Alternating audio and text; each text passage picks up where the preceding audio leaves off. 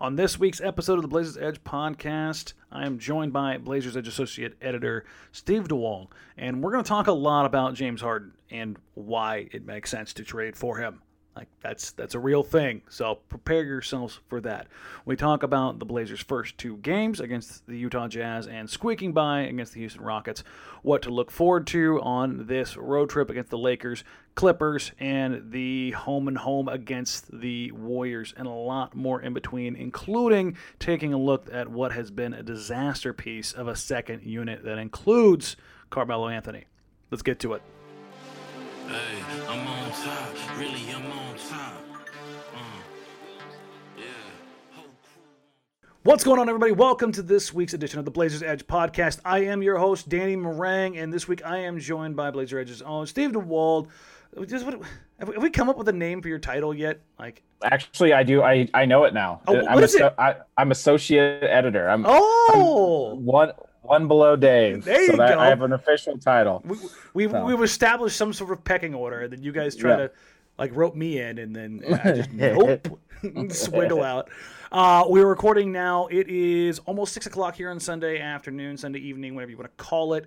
Carmelo Anthony is not with the team. We have been told by various outlets. We'll get into that, and we'll hit on Melo specifically. Also, I'm going to plug the fact that I will also have a episode of The Breakdown that'll come out alongside the podcast, but focusing specifically on Carmelo Anthony, which is both fortunate and unfortunate timing-wise, but pay attention and look out for that as well. But Steve, thank you for joining me, man. We've got 2 games in the book. The Blazers are getting ready to take on the Lakers. They're playing here in just a little bit on NBA TV, but Anthony Davis and LeBron James are playing in that game. We don't know what their status is going to be for Monday because it's a back-to-back, and we've already heard it's not a national TV game, so maybe LeBron or AD sits. I don't know. Quick thoughts. What do you think ends up going in that direction? I mean, the blueprint's there. The Blazers need to play 9-man rosters, and they just need overtime to get there. But it'll be interesting. It'll be interesting to see if they're going to rest him this early in the season, and I think that's going to kind of lay the blueprint out to how regimented some of these teams are going to be with how they treat rest and time off. This is a crazy stretch for the Blazers. I think it's 3 games in a row that are going to be really interesting tests as far as teams at least on paper, teams we expect to be there. The Clippers was one of the wildest things that I've seen today. I took a screenshot of the first half box score and sent it to a few of my buddies. Didn't you know Paul George had a great Christmas? That's what the man said. He had a great Christmas. Apparently, the Clippers are the only professional sports team in the world that celebrated Christmas. I don't know. It's typically the road team that comes into Los Angeles that you have to worry about maybe having a bit of a nightlife issue. But yeah, kind of a complete disaster piece. Speaking of disaster pieces, or almost near disaster pieces, the Houston Rockets came into Portland last night and almost stole a game, like you said, with a 9-man roster. Might as well call it 8 because the guy I thought actually might play some more because he got a nice bit of run during preseason, Bruno Caboclo, I think only played 6 minutes. Yeah. So got in there early and then we didn't see him. That was it. So, quote unquote, fat James Harden goes out and drops a 40 bomb with 17 assists with the ghost of Christmas Pass as, his 6th man, and Christian Wood, who balled out of his mind. We'll talk about him a little bit, I'm sure. But this was not a good win for Portland in any way, shape, matter, or form, right? It was a necessary win after how the preseason went and how the opener went. You'll take it. You'll take it over the loss. You got it. You got to take it. But there's a lot that is very concerning about. There's a lot that has to be done with the rotations on this team. There's a lot that has to be done as far as what exactly you're going to do defensively, and just pick what you're going to do. You're either going to stick to the system that they set 3 weeks on fire with Jim Boylan coming into town and coming in and trying to teach them this aggressive defense that it sounds like they're already scrapping. And then you're caught in this middle ground of, are you going to play the ice style ball, the drop coverage, and you're putting guys in no man's land. I mean, we saw that with Nurk, which we'll touch on later, but watching him try to defend and make a decision in pick and rolls with Mitchell and Gobert was brutal in that. It was physically because painful.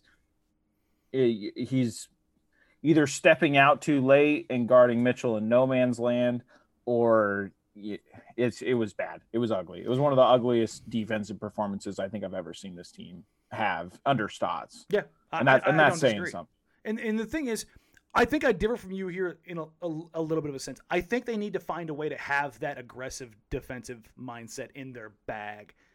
So they need to find a way to work through it.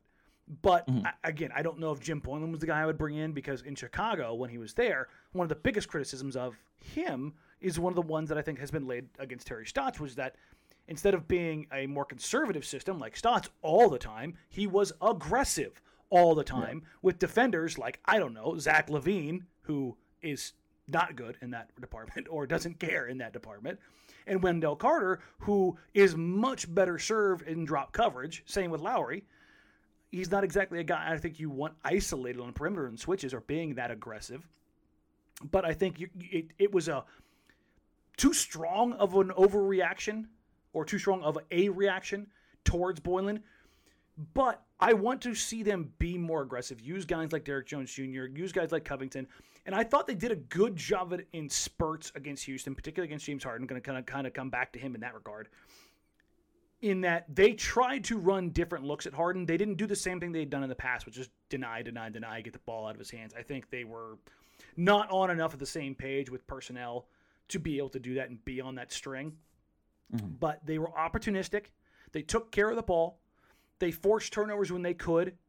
You know, we saw Covington and Jones Jr. both get out in transition, which are things that Portland just has not done. When Covington got out in the open floor last night and finished twice in transition, it was like, oh, happy days. Like those are baskets that Portland does not get over the last 5 years, right? Oh yeah, absolutely. And it's just, and you've touched on this a little bit, but Covington is such a quick decision maker on both ends of the floor that it's really refreshing to see that. Whereas, you know, I loved Al-Farouq Aminu, but he was very much like you could see the gears grinding on deliberate on a few occasions. Yeah. And the other thing too, though, with defensively is Covington does such a good job of taking guys off of an island. And that's just something we haven't seen Portland have, to where if he identifies that he's on a non-shooter and Nurk is out there in space, you saw it a couple times last night. Yeah, he gets over there real quick and switches them out, and that's just something Portland has not done. No, they have a bailout style, but yeah, exactly. You're playing that escape style defense off those switches, and that's going to allow them to do more down the road as this unit kind of gels. So, I liked what I saw in spurts, particularly in the second half. We'll talk about why here in a little bit, but the Harden stuff in particular, we made it 5 minutes into the podcast without talking about trading for James Harden, which I think that in alone deserves its own round of applause. But we're at the point now where I've asked around to see if there's any validity to James Harden adding Portland to the list of teams. Is this for real, or is this AD adding Boston to his list? Because that's AD adding Boston to his list is a PR move. That's what that is. Is this a PR move to make it look like that he's not trying to orchestrate a trade to Brooklyn to go play with his friends in Kyrie and KD? Because the league doesn't want this stuff to be this blatant. They don't. So how do you get him to walk this kind of thing back to where you can convince enough people that, yeah, no, it's okay. It's totally fine. Whatever. The answer I got was yes. That there is some validity to it, that there is some traction to it, and that Portland would be interested if they did indeed have a package that Houston would be willing to accept. I don't know the parameters of of what a proposed trade. I don't know if a proposed trade or an offer has been made. But if you are at the point where you're not willing to include CJ McCollum, Zach Collins, and picks as the starting point to a deal for a guy who just dropped 40 plus with a match unit, who is an offensive system unto himself, to pair Damian Lillard with a no BS MVP candidate, you are out of your ever-loving mind. I get all of the I hate watching him stuff. I don't like watching James Harden. I genuinely don't. I would grind my teeth every night and then fist pump through every single win as they destroy team after team after team as they try to either single cover Damon Harden for 48 minutes or they try to send a double at one of those two and let each one of them play 4-on-3. Because both of those are bad ideas. Mm-hmm. We're watching KD and Kyrie with the Nets without much of an offensive system blow teams up. They're kind of walking through a game against Charlotte right now, but you don't look at them and go, oh, they're running this beautiful system. No, you're looking at two guys that are just shot-making phenomenons, which James Harden and Damian Lillard are. You put those guys in the same team, and for the love of God, you would have, at least for a year, which is all I have ever wanted for Damian Lillard, a no doubt, no BS chance to be a contender. Because when you've got two top 10 guys, which is what you would have, you're a contender. And for everybody out there saying this, that, or the other, I don't care. I don't care. This is when I talk about the frustrating thing about the Portland fan base. This is it. I'd rather have the cute stuff, the fun stuff. I want to be, no, for the love of God, no. Winning matters. It doesn't have to be the end all be all, but at some point it has to. And this is you, Steve, to stop my rant for a second. Where would James Harden rank as a trailblazer on day one? Well, just to kind of clean up some of this stuff. I mean, we're on the same page here, and it's funny to have both of us on the same podcast because we're not going to get a lot of disagreement. No, trust me, I wanted to get somebody else on here who was also going to disagree with me, but most people are to the point of, yeah. So here's what I would say is the Blazers have had one MVP winner ever wearing a Blazers uniform ever. They've had the last real bona fide competitor for an MVP trophy, which I think Lillard's knocking on the door this year if the team plays well enough, but was Clyde Drexler. So you're on a short list of top 3, top 4 Blazers ever already. Day one he hits. Day one. The other thing too is this is the trade you make when you can get these MVP candidates in their prime do not come available very often. Kobe Bryant is the only other one that I can think of when he asked out and wanted to go to Chicago before they got Powell and Lamar and made those deals to that second-generation Lakers team. The thing that is so attractive about Harden for me is just look at his track record. He, at the height of the Warriors' powers, he took an aging Chris Paul and Clint Capella at center. Like, these are all positions the Blazers are better at. Damian Lillard is light years ahead of where Chris Paul was at that time. I mean, maybe not light years, but considerably above where he's playing at. And especially you're talking an NBA style where you can stretch the floor and really punish opponents. Damian Lillard's there. And that team took the Warriors at the height of their powers with Kevin Durant. Everybody healthy. Yeah. To the brink. I mean, and really, if one or two quarters and an injury doesn't happen, that team's going to the finals. They disrupt a dynasty. And yes, it is like, I would say the one caveat for me is this, is in a series with the Lakers, let's say it's Western Conference Finals, James Harden is here in Portland, CJ McCollum is part of the trade package. How would you rank the players in that contest? Who 1 through 4, who are the best players in that series? Between what? And I don't think, well, so you'd have LeBron, obviously, would probably be number 1, the best player in that series. Sure. And then I would still say AD is probably number 2 in a playoff situation. And that is my only tiny reservation with this. I still think that team is going to give the Lakers a lot more of a problem than what the current Blazers construction is going to give the Lakers in a finals or Western Conference Finals scenario. But here's my counterpoint to that.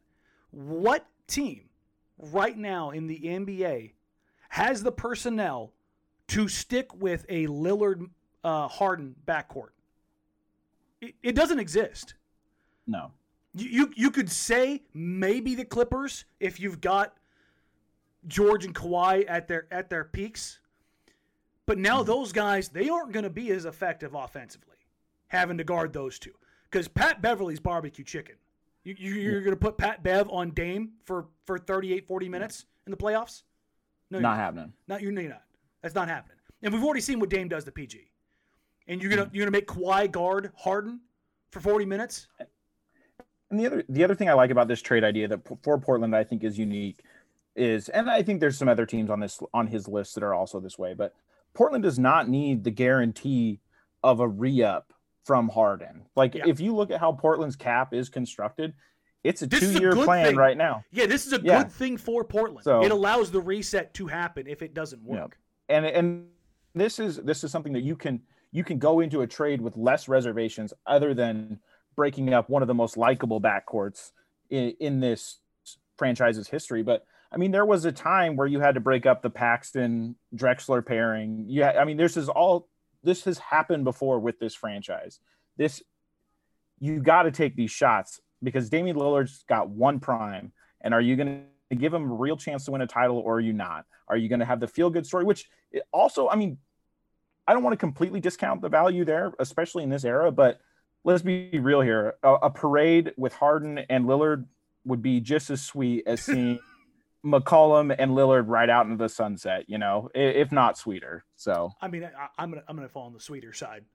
I am unabashedly a guy who is said, and you will know what I'm going to say here. If you're not building towards a title, what are you doing? Mm-hmm. Because there's other stuff that matters, certainly, but that's peripheral. And I think that's something that gets lost, particularly in this market. And yes, Portland fans, it drives me insane. I grew up rooting for teams and from a region in LA where titles matter. Like, it genuinely matters.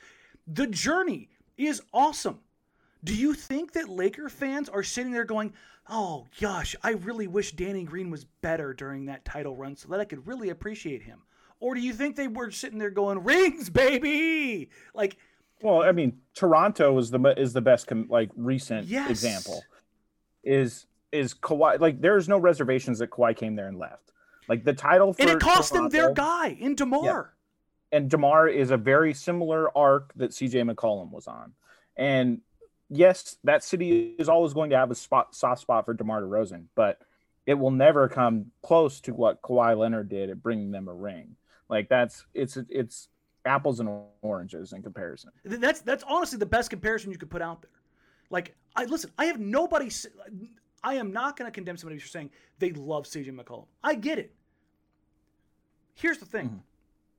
If we're talking about a talent perspective, CJ McCollum is maybe a top 10 Blazer of all time right now. Maybe. By the end of his career, he probably is. Harden, without being here, will have been at least a top 3 Blazer talent-wise. I mean, if you're talking about in their peak, Clyde, Dame, James, that would be... And yes, I'm going over Bill Walton because of what James is in the NBA right now. He is a system unto himself. Mm-hmm. Walton was a great player. He was Hall of Famer. There's no doubt about it. When it's all said and done, James Harden is going to go down as probably one of the 5 greatest scorers this league has ever seen. Mm-hmm. I don't enjoy watching him. I don't. No. But I will grind through my teeth and bear it, especially when the package that is likely to put together is CJ, Collins, Picks, and one of the young guys. I start to split some hairs when Gary Trent Jr. is involved. I do. And that's not and it's not because I think Gary's going to be the greatest player of all time. It's because I think Gary, number one, is a valuable player. He's an RFA, and that in itself has its own value. But at that point in time, you're sending out a lot of bodies for one coming back in. And if you're talking about maximizing a window, one more's got to come back. So a PJ Tucker type, at bare minimum, Daniel House, yes. So, another body that's a rotation player would need to come back. Like here's the thing. When talking about trade packages, I talked about this a little bit on Twitter. Your list for James Harden, right? Brooklyn, Boston, Milwaukee, Philadelphia, Portland. Am I forgetting anybody? Miami. Mm-hmm. So those are your teams. Miami looks awful good, and I don't think that they believe that James Harden is going to buy into Heat culture. Like, Pat Riley runs things with an iron fist. There are players in the NBA who would not and will not go to Miami because they don't want to live under that structure. That is a real thing. They check your BMI, they check your body fat, they check your weight. Like, it is 100% real thing. It's why a guy like Jimmy Butler goes there and thrives. I do not think James Harden goes there simply because of that. And I don't think that they're necessarily willing to give up Harold Robinson and what would be, the necessary salary filler to make it happen. So I take Miami off the list. I think Brooklyn is one of the few times where they have so much top-end talent between Kyrie and KD, and they have the right role players. And Karras is the sixth man. Dinwiddie is a second-unit ball handler, or a secondary ball handler. Harris as a great plug-in 3-and-D guy. Jared Allen as a backup. Like, they're the right level of depth with true top-end stars. And I think the Warriors distorted how much star power you necessarily need to have to be a title contender. Mm-hmm. What we're seeing from the Nets is a more traditional title contending team with two no-doubt stars and a lot more depth behind them. Well, it's what the Lakers did last year. Exactly. I mean, and I think that's the Warriors distorted I agree that. with you. Milwaukee is not going to, because Giannis is not going to play with Harden. I think that's a no. Well, I just don't know. I don't know if Milwaukee has the assets. I mean, I guess Middleton's there, but like they fired away a lot of assets to get Drew Holiday there, and that's just I think they already made their move. They made their move. So beyond everything else. So Philadelphia is who you're left with besides Portland. Mm-hmm. Morey obviously has his relationship with James. It's a positive for both sides. But Morey also has a relationship with Tillman Fertitta too. So exactly. That's a. Does he want to do him any favors? Mm-hmm. Beyond that, Morey is a guy, while he likes to tinker, once he tinkers, likes to see what he has before he tinkers again. They've surrounded Ben Simmons with more shooters. They're in a situation where they didn't get to see him play in the bubble. And they're both reaching their early primes, when I say both Simmons and Embiid. I don't think that they want to mess with that right now. As good as Harden is, I still think they're really a year away from making a move, maybe two. What about you? So I would say this with the Nets real quick. I think it's such a fragile situation with Kevin Durant, and I think Kyrie is the perfect co-star with him, where there's still a very clear hierarchy on who the best player is in that situation. Yes. And I think some of the stuff that soured in Golden State was that line's a lot blurrier next to Steph Curry at the height of his powers. And Draymond. So correct. And that's taxing. So I think the Nets. I think with the Rockets would have to take a hell of a discount. I think that I like Portland's package more. Obviously, I'm a little biased here, but the other thing, though, just circling back to this idea of getting another body back if it's a bigger contract or just a big trade, lopsided trade. One idea that you touched on is a lot of the times with these big time deals, a third team comes out of nowhere on it. And it might not make a lot of sense, but this is how you kind of swish around those assets, and whether it's draft capital or they just really like somebody that happens to be like happens way more often than people are willing to admit. And that's how you pick up, an eighth man, ninth man for your rotation. Mm-hmm. And so I think that to think that this is just going to be a linear, just one team to one team trade, I think you're going to see. I think it's a bare minimum 3-team deal, no matter who ends up trading for James Harden. I think it ends up being at least a 3-team deal, because Houston's going to want stuff. Like, they want to get not only players right now to remain relevant, because Fertitta wants to earn money because all of his assets are tied up in restaurants right now, which, not exactly great for him. No. But they gave up all their capital in the Westbrook Chris Paul stuff. Like, they have nothing left, so they need to restock the cupboard for now and for later. which is where a guy like a CJ McCollum does pretty damn good in the 4 now. Not great, but pretty good. Oh, don't get me wrong. Ben Simmons definitely it does really good in the 4 now level. I mean that the Sixers package, if they ever got serious, is the best offer. That's the package. Yes. But I mean it's a two-way street. I mean, does Morey want to help out Fertitta with putting Ben Simmons in a package, or does Fertitta want to help out Morey by sending his guy up there? Like I just don't. I just think that's a bridge too far with that trade deal. So, and this is where Portland comes out. Morey finds a way. But that's the thing. Morey finds a way. This is where Portland, and this isn't me being a homer. And like anybody who else who's sitting there looking at like this, thinking that I'm the homer in this regard. Steve. Yeah. You were one of the harshest critics of this team. And I mean that lovingly. Yeah, this the thing is, I don't think Portland's offer is the best. If you're ranking it among all those teams outside of Milwaukee, I think Portland's offer is the worst. But circumstantially, because I think Portland would be willing and able to do it right now, that puts them in a different position than everybody else. I think Brooklyn's offer is better because I think a package would likely include Spencer, Karras, and Jared Allen, and probably draft capital because they have so many things. With me, it's draft capital, but I'm automatically putting Trent into that trade package in my mind. Okay. So and then I think it gets a little more even. I think it depends on how you view CJ in the hierarchy of Dinwiddie and LeVert. So. Well, you know where I view him. I think he's I right there, and this is going to piss some people off. I think Spencer and CJ are different versions of the same player.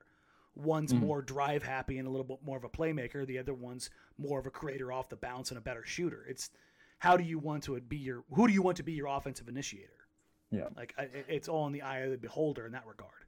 And also I just generally on this trade, I think for the fan base, I think it really I think for me, it cuts between the Drexler teams. I was too young. I remember those teams, but I was too young. I was not watching the team critically.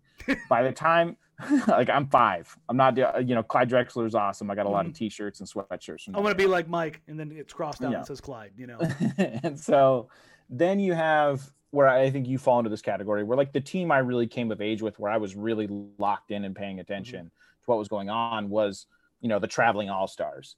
And that's those, 98 to 2001, those teams. And I feel like the people who really grew up with those teams and really locked in and focused in those years, those people are on, like, they are probably the loudest pro Harden, people. Trader Bob years. Like when an opportunity comes along, and I will get off the Harden stuff with this.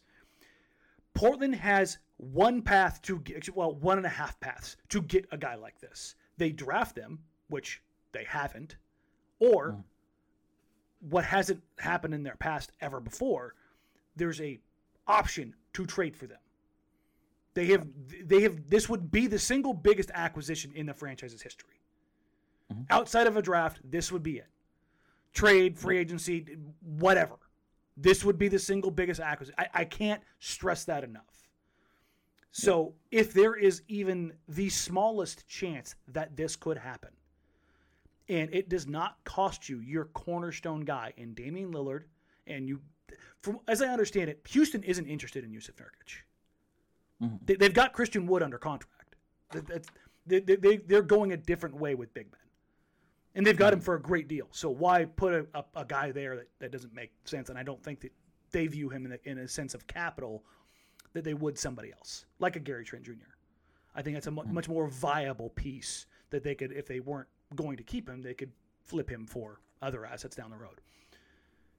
Okay, that's enough of the Harden stuff for right now, because Steve and I are just going to sit here and talk in circles about how this makes sense, and everybody else who doesn't understand this is a crazy person.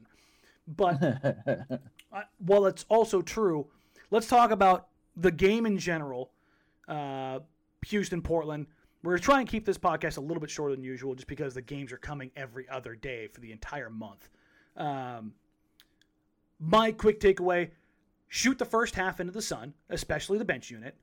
Damian Lillard is still stupid good. CJ, when he gets hot, is a 50-point guy when he wants to. When he gets like this, And it's nice to see Nurk actually care again. Game 1, he was a dumpster fire. It was incredibly bad. Lethargic, not engaged, not where he needed to be, looked gassed, looked like he was channeling his inner Tony Kukoc and was going to the bench to have a heater in between shifts. Everything about that was bad. Like that Utah game could have looked a lot like the Mavs Clippers today. Like I don't think people understand how bad Portland played in game 1. It was awful. It was extremely bad. Much better effort, especially in the second half. Nurkic ended up with 12 points, 11 boards, 6 assists. As I went back and watched the game this morning, Nurkic could have had a triple-double. Like he hit guys that just missed shots. His playmaking was sublime. A few things defensively that I definitely wanted to see. A little looking at the box score stuff, Derek Jones Jr., Robert Covington, not huge numbers, much more impactful otherwise. Getting deflections, communicating, getting opportunity, easy opportunity points. Just good stuff, and I'm going to gas my guy up here. Shout out to Anthony Simons getting on the floor and playing with confidence. You love to see it. You love to see it. A couple blocks, a steal, initiated the offense, knocked down a couple threes. I love it. I love to see my guy shine. What were your points, your takeaways from Houston, Portland? Well, first off, I just want to say that I was fortunate enough I didn't watch the first half till this morning. Oh God. I was watching. Oh God. I watched the full game today, so I watched only the second half yesterday because I was watching your Raiders blow a game to the Miami Dolphins. Yeah. So we're going to the playoffs, hopefully. So, but my takeaway is this: I think this team has a long way to go, but I think we saw the first steps of some of that potential that some of the hype was about in the preseason. I think for me, some of the stuff you didn't touch on, which I agree with most of the stuff you touched on, was Rodney Hood finally kind of started to look like Rodney Hood in the second half of that game. Mm-hmm. It's going to be a long road back. Yeah. And you have to take the grain of salt there. So if you hear me be critical of Rodney Hood, it's not necessarily of him. It's more of, is the team picking the right spots for him? And It definitely looked in the second half that he belonged on the floor. His foot speed looked a little better. He definitely was right place, right time. Another guy that I know we're going to touch on is Cantor. Cantor can't miss right now. I mean, yes, it's literally missed one shot. That's it. And really, he's one. I think Nurk is still like, I think he had a much better game yesterday, obviously, but I still think he's not doing as much on the glass as I would like him to do. And I think Cantor definitely fits. He just fits that traditional 2005 third big man where it's, I'm going to get boards, I'm going to get easy buckets. Everything that drops to me, I'm going to put back up. And it's all stuff that you're fine with because if it's he's Zach Randolph. That, it's 2004 Zach, like you said, 2004, 2005 Zach Randolph. I'm going to use my big butt. I'm going to screen. I'm going to root people out, and I'm going to get offensive rebounds and putbacks that I shouldn't go up with if I'm like 99% of the rest of the NBA. But like my literal niche is I can out rebound 3 people, and then even though I have no bunnies whatsoever, I can score over 3 guys because I use my big butt and my big shoulders, and I clear out space and go straight up. Like it defies all logic and physics, but he consistently does it. So I've gotten to the point where, at least with me, if he gets an offensive rebound, I'm like, it's yours. Go ahead and go up with it, man. Like he's earned that right. The big thing is when he's getting offensive boards and he's going right back up with them. The most important part of this, and this is going to sound. I'm going to sound like a dick here, but it means that he's taking the shot and not Carmelo Anthony. And right now, which is a great segue.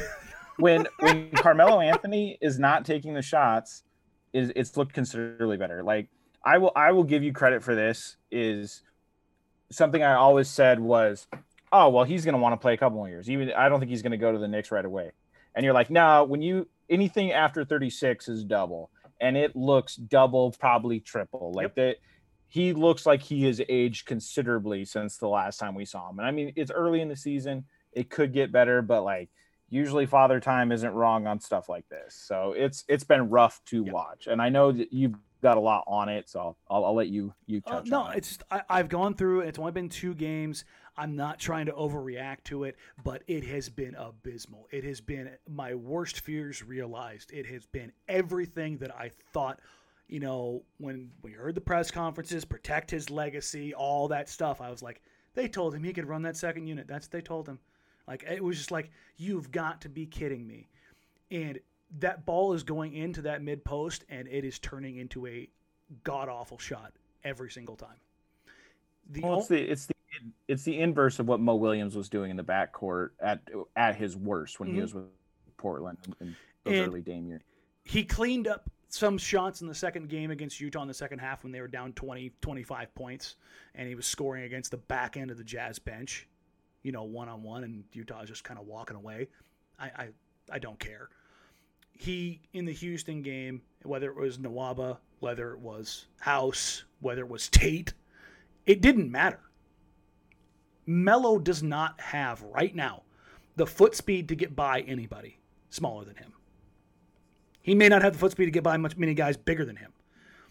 He doesn't have the quickness or the elevation on any of his post moves right now. I think he's been blocked 2 or 3 times on his post spin fade. Everything that he is doing, that when the ball goes to his hand and he is trying to create and have things run through him, is a net zero. It is ineffective on every single level. Now, the flip side of that is, after I've got done just crapping all over him, when he is decisive with the ball in the catch and shoot, or attacking a closeout, or in the pick and roll as a pick and pop guy, or when Dame gets trapped, they run 2 at him and he's the release valve, him taking those shots, and again, I'll break all this stuff down with the video I have coming out for the breakdown alongside this, is good. I have zero issue. If the ratio is 3-1 or 4-1 of him as a release valve, catch and shoot, as a short roll playmaker, or catching the ball at the free throw line and working as either a facilitator or a shot creator from there, I have zero issue with it. But the offense running through him is 2 things right now. 1, awful. 2, stagnant. It is causing everybody else to sit there and stand there and watch, because once it goes in there, it does not come back out.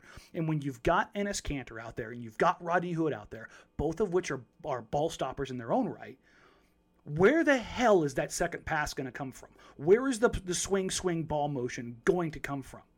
And I look at that team and everybody's like, oh, Stotts this, Stotts that. No, that's not a Stotts thing for everybody else out there.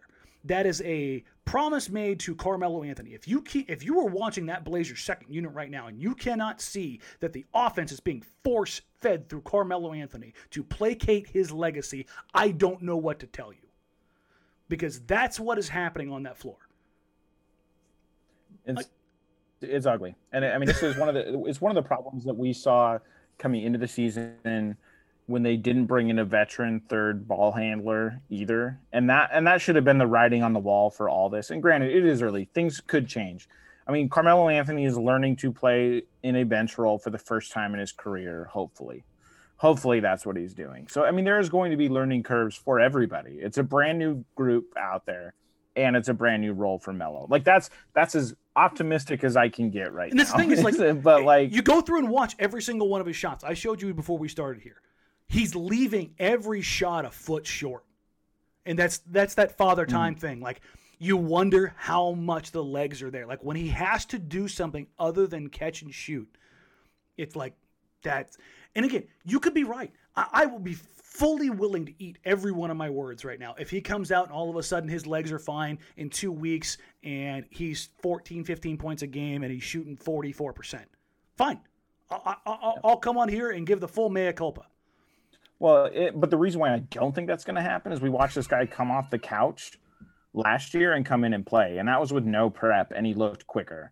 Now he's had some prep coming into the season, certainly more than he had last time, and he looks. Saw a lot of videos from the Black Ops court of him looking, ready to go. But I'm hoping. First off, I hope he's fine. I hope it's nothing. I hope this is all just safety protocol. Yes, we should say that with all this, because it's hard to reconcile. But at the same time, like I really hope this gets figured out. I also hope he doesn't bully his way back into the starting lineup. Like that would be my nightmare situation here. Yeah, because here's the thing. I think Jones Jr. and Covington are starting to work their way in and find a place. Shout out Damian Lillard for finding Derrick Jones Jr. on a damn lob. Finally. Yep. good God, that pass is awful. Yeah. But holy hell, what a finish by DJ. He reached back, turned mid-air, and threw a reverse alley-oop. Not because he wanted to put a little mwah on it, because that's how he needed to catch and finish it. But good Lord. I hope that's the beginning of a beautiful relationship, because, man, that's a lot of free points. Yeah, well, and then also, I mean, I just love, there was at least one play yesterday where Nurk just pivots from the high post facing downward and then just drops it right into him. And like that, I think Derrick Jones Jr. is going to be a huge fan favorite for this team. I mean, granted, you covered that when you talked to him, is he just seems to have the right DNA for this fan base. And I mean, yesterday, Jordan Kent commented on it, but it was DJ that was taking the shots to the face instead of Nurk last night for some reason. Poor guy got rolled 3 times last night. Nothing endears you faster to the Portland fans than just getting waylaid and then not getting a whistle. We touched on Kanter there a little bit, but I want to kind of roll it back. Kanter's been good enough. I mean, just go ahead and put it that way. He has been exactly as advertised what we expect. He's very bad in the pick and roll coverage, especially when you ask him to come above the free throw line. That can't be something that's done with him. It's just can't play Kanter is a thing. And we've referenced the Steven Adams conversation with Fizdale before.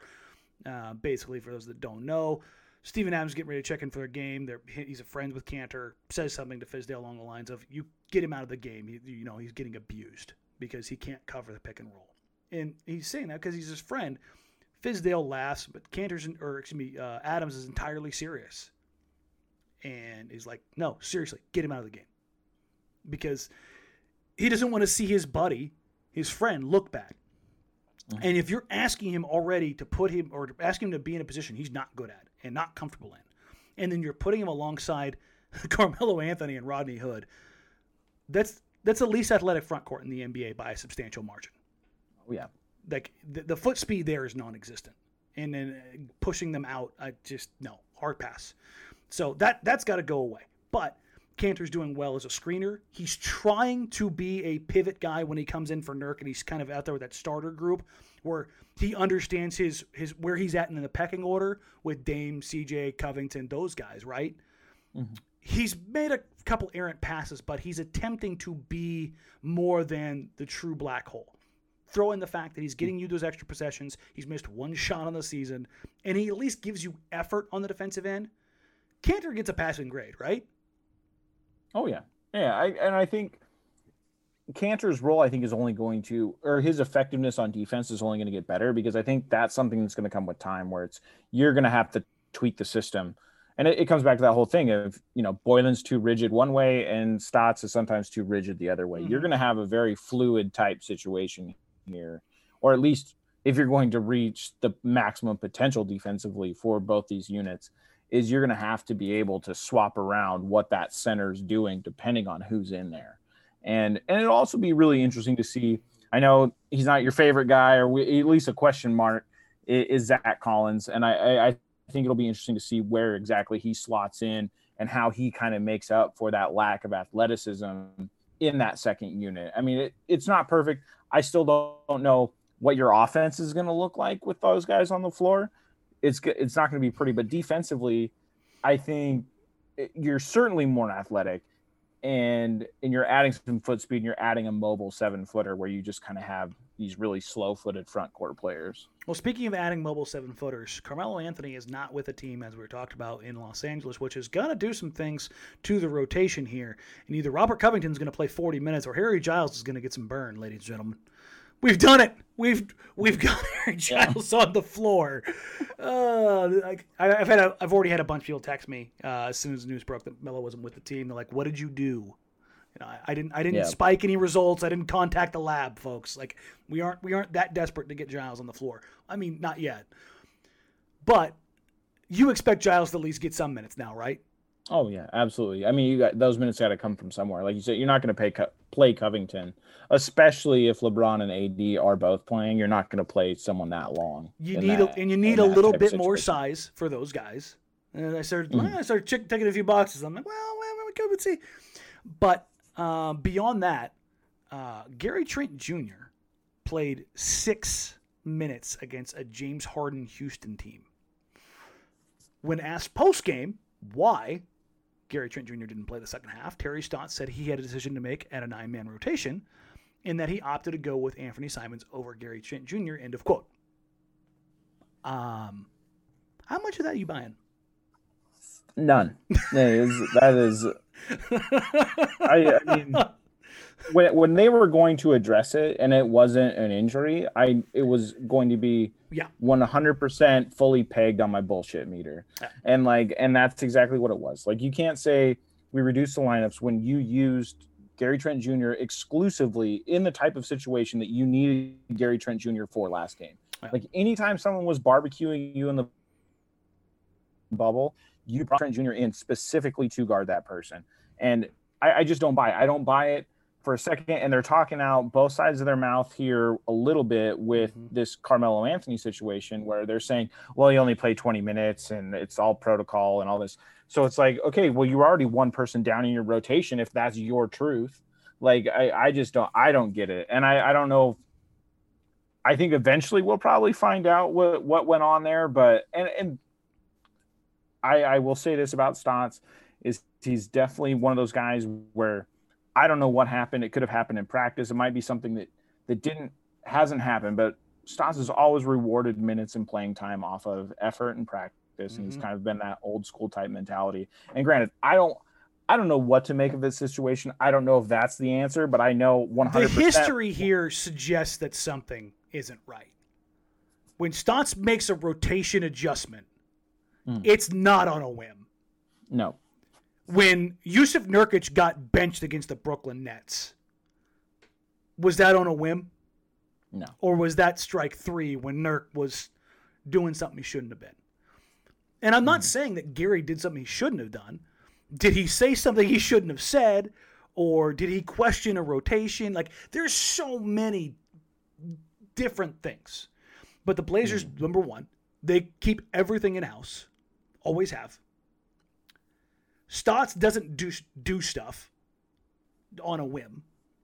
And Gary Trent Jr. is too good of a player to just play 6 minutes. So something doesn't add up without an injury. Yep. That's just the reality here. So I'll be interested to see when Gary plays against the Lakers, right? Yeah. Oh, yeah. I mean, especially now that you're down. I mean, you're already going to be tweaking your bench rotation already, so it'll be extremely interesting to see what happens. I mean, Dennis Schroeder's a guy that Gary Trent Jr. should likely spend minutes on, right? Yep. Oh, yeah. And Schroeder's looked really good so far this season, so it's going to be. I'm not buying what they're saying. No, and I don't think anybody should. It's hard for me to buy. It's hard for me to buy into the practice thing too, because I think Gary Trent Jr., something we touched on before the pod, is one of the hardest working people. He's a dog. At least he's carried that reputation since he's been in this league. And Dame doesn't come out and say, truly, I was say Dame doesn't come out and say, I knew this guy was going to be this guy because of how hard he works, unless Gary's a dog. Like, that's Dame doesn't artificially gas guys up publicly. That's not his MO. Yep. I mean, go back and look at other guys that have been on this team where Dame doesn't really say anything about them, and that they're not a part of this team for very long. Or in the league. Yeah, I mean, most cases. he typically hits on things that he's honest about. And I'm not just talking about, he's a good guy. I'm talking about when he specifically addresses things, character traits about guys. He's very direct in those things. So, again, I don't like stirring the pot and like being TMZ with this, but something does not make sense here. And it's not adding up. We're 2 games into the season. We've already got a little bit of craziness. Obviously, Nasir is still coming back from health and safety protocols. Melo is precautionarily on health and safety protocols. We don't know if he tests positive. We don't know if he got a false positive. We don't know if he's getting a second test. We just know he's not with the team and he's not in LA. Or if he was exposed to somebody who was... And they doing contact tracing, whatever it is, we don't know, and likely we probably won't know until later down the road because Portland's going to play everything really tight to the vest because they always do. But you've got Anthony Simons getting minutes. You've got Gary Trent Jr. not getting minutes. You've got the bench unit consisting of Carmelo Anthony stalling horribly. And I think this is going to be a good litmus test. Well, a tough litmus test as it pertains to the Lakers, the Clippers, and then, which is kind of weird, they're going to do one of these series in Los Angeles against the Lakers and Clippers, and then they're going to have a series in Golden State against the Warriors. So 4 games in 7 nights, whatever it is, but only in 2 cities. Mm-hmm. If Portland goes 2-2 on this road trip, is that successful? I think so. With what we've seen so far late in the preseason and what we've seen so far to start the season, I think if they come home at 500, I think that'd be a success. Is 1-3 okay? 1-3 might be my best case scenario for this road trip. So, I mean, I don't know.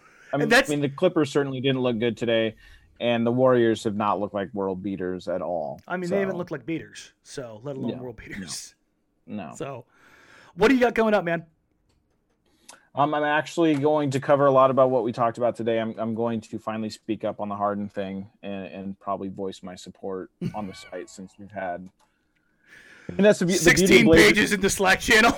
Yeah, the beautiful thing about Blazers Edge is, we feature a lot of work where we don't necessarily agree. Doesn't mean we don't respect the other viewpoints, but I don't think anyone's come out and really said the definitive, this is why I want James Harden in Portland. Kind of what we're doing here too. Like like I'm not trying to mince words. As much as I hate his game and everything really about him, I'm willing to take that bullet and just you know what? I'll go with it. And I think that's kind of where we're both sitting at now.